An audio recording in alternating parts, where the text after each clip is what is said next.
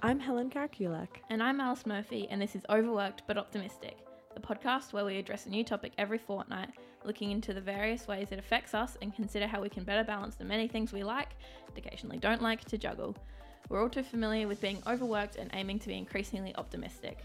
Whether you're studying, working casually, part-time or full-time, pursuing a career and big picture objectives, or just trying to make it through the day, this is the podcast for you. In this episode, we're getting out our crystal balls and prying into where the year will take us. Last year brought 4 new jobs, way more than 3 parties, 2 surgeries, and a podcast in a pear tree. So what now? Luckily, we're both still safely locked in the institutionalised safety of university, with over a year to go until we're thrust into the world as graduates. But that doesn't make this year any less important, or scary for that matter. As we're thrust into the era of reviving flapper dresses and even more Great Gatsby references, we're certainly not any less overworked, but in the vein of optimism, we're not about setting resolutions we know will break, but rather about realistic goal setting, attainable attributes, and picturesque additions to the portfolio. So just to kick us off, what did you do for New Year's? I was with you for New Year's. Shocking. What did we do? We hung out at your place. We had a couple drinks. We sat around talking for about 4 hours. Yeah, had some cheeky bevies and some Uber Eats. And then we went into the city for a while, had a bit of a dance. Had a little bit of dance, had a little bit of a drink, saw a little bit of the fireworks. Do you have any New Year's resolutions?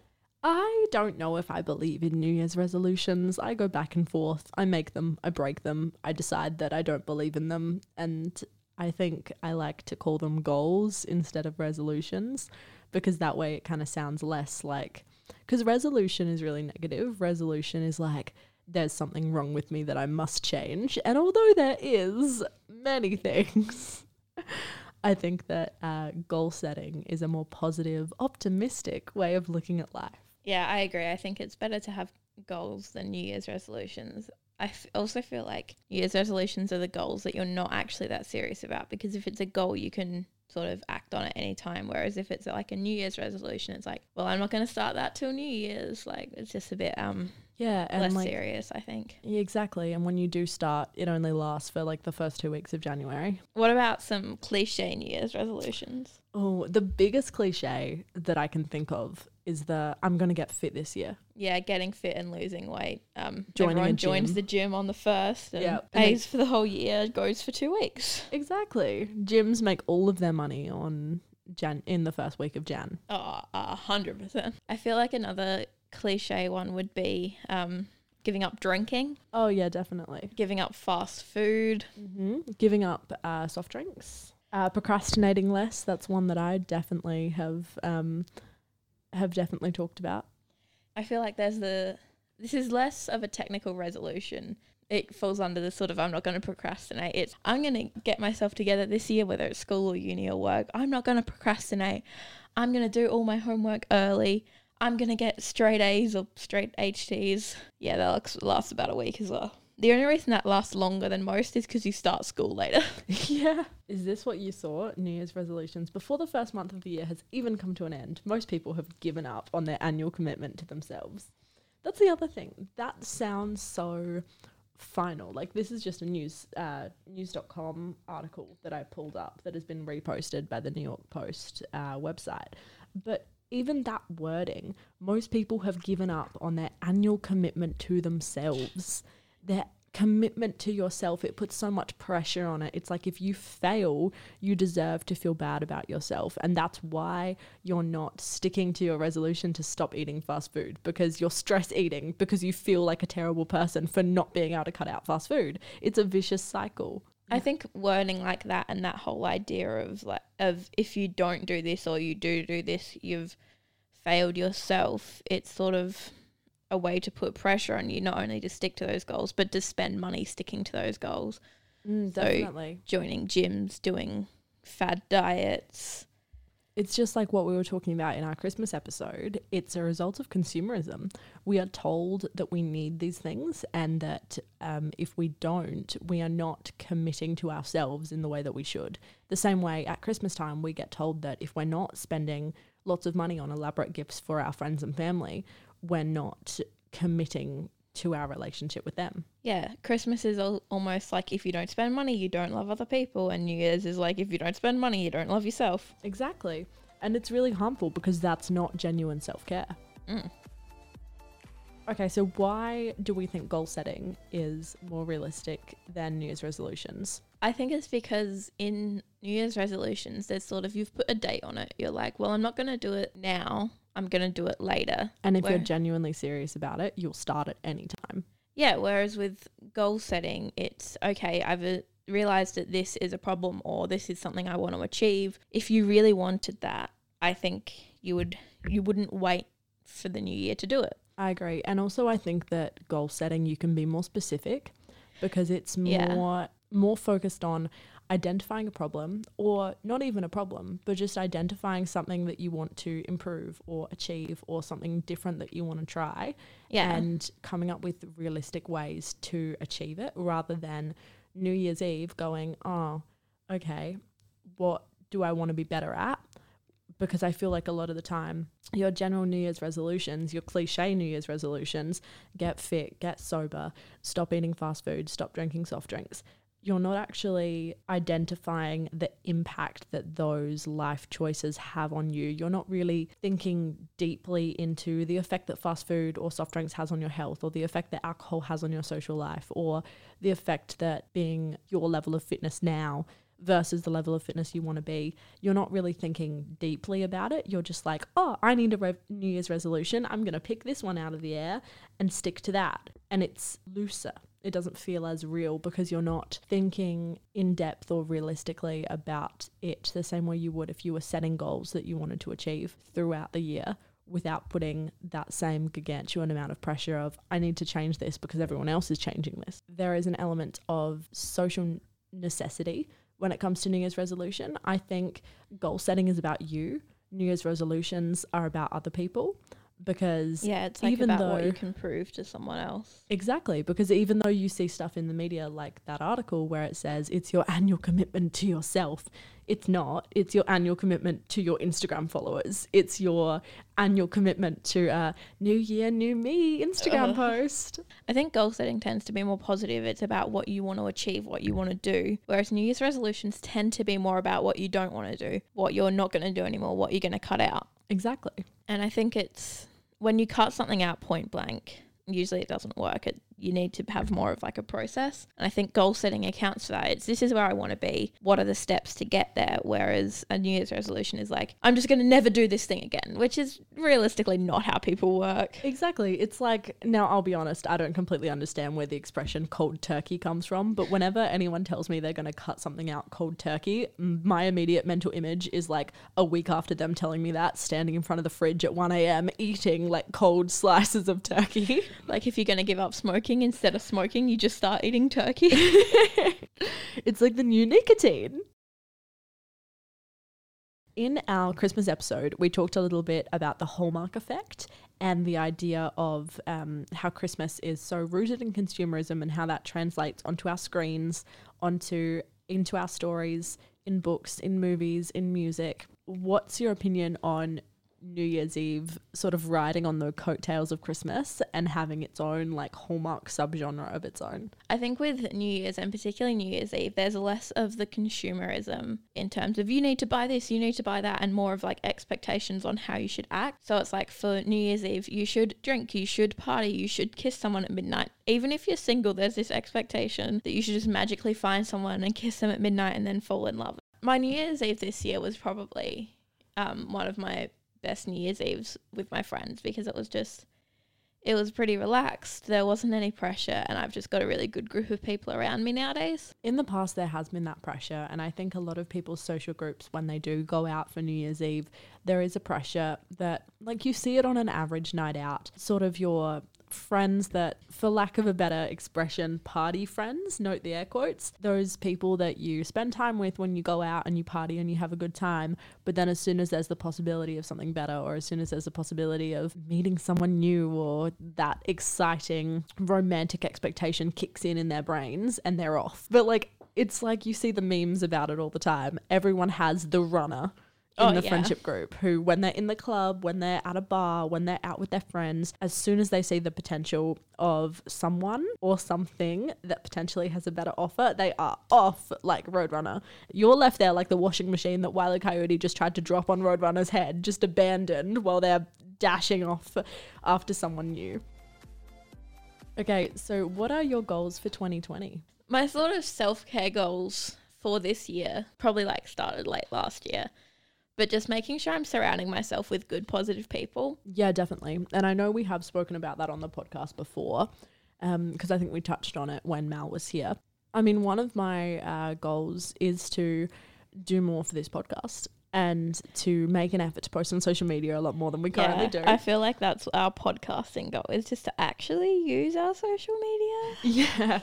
I'm really excited about some of the stuff we've talked about that we want to do on the podcast this year, and I really hope that our listeners are as well. This year, I definitely want to improve on the kind of content that we're making and branch out a little bit and do a little bit more closer to the kind of work that I would one day want to do as a journalist. And so also a little bit more news and current event focused rather than just us talking. Yeah, exactly. Because as much as it's as fun as it is coming in here and having a chat with you about life and about things like New Year's and Christmas and stuff that I think is more fun, I also want to pepper in a bit more serious stuff along the way. And I think as we are changing and as we are growing and as we are absorbing everything that's happening in our world at the moment with things like the bushfires and things like the recent controversy about a particular Hindley Street nightclub, there's Brexit and there's the potential World War III coming on with Donald Trump versus Iran, and just so much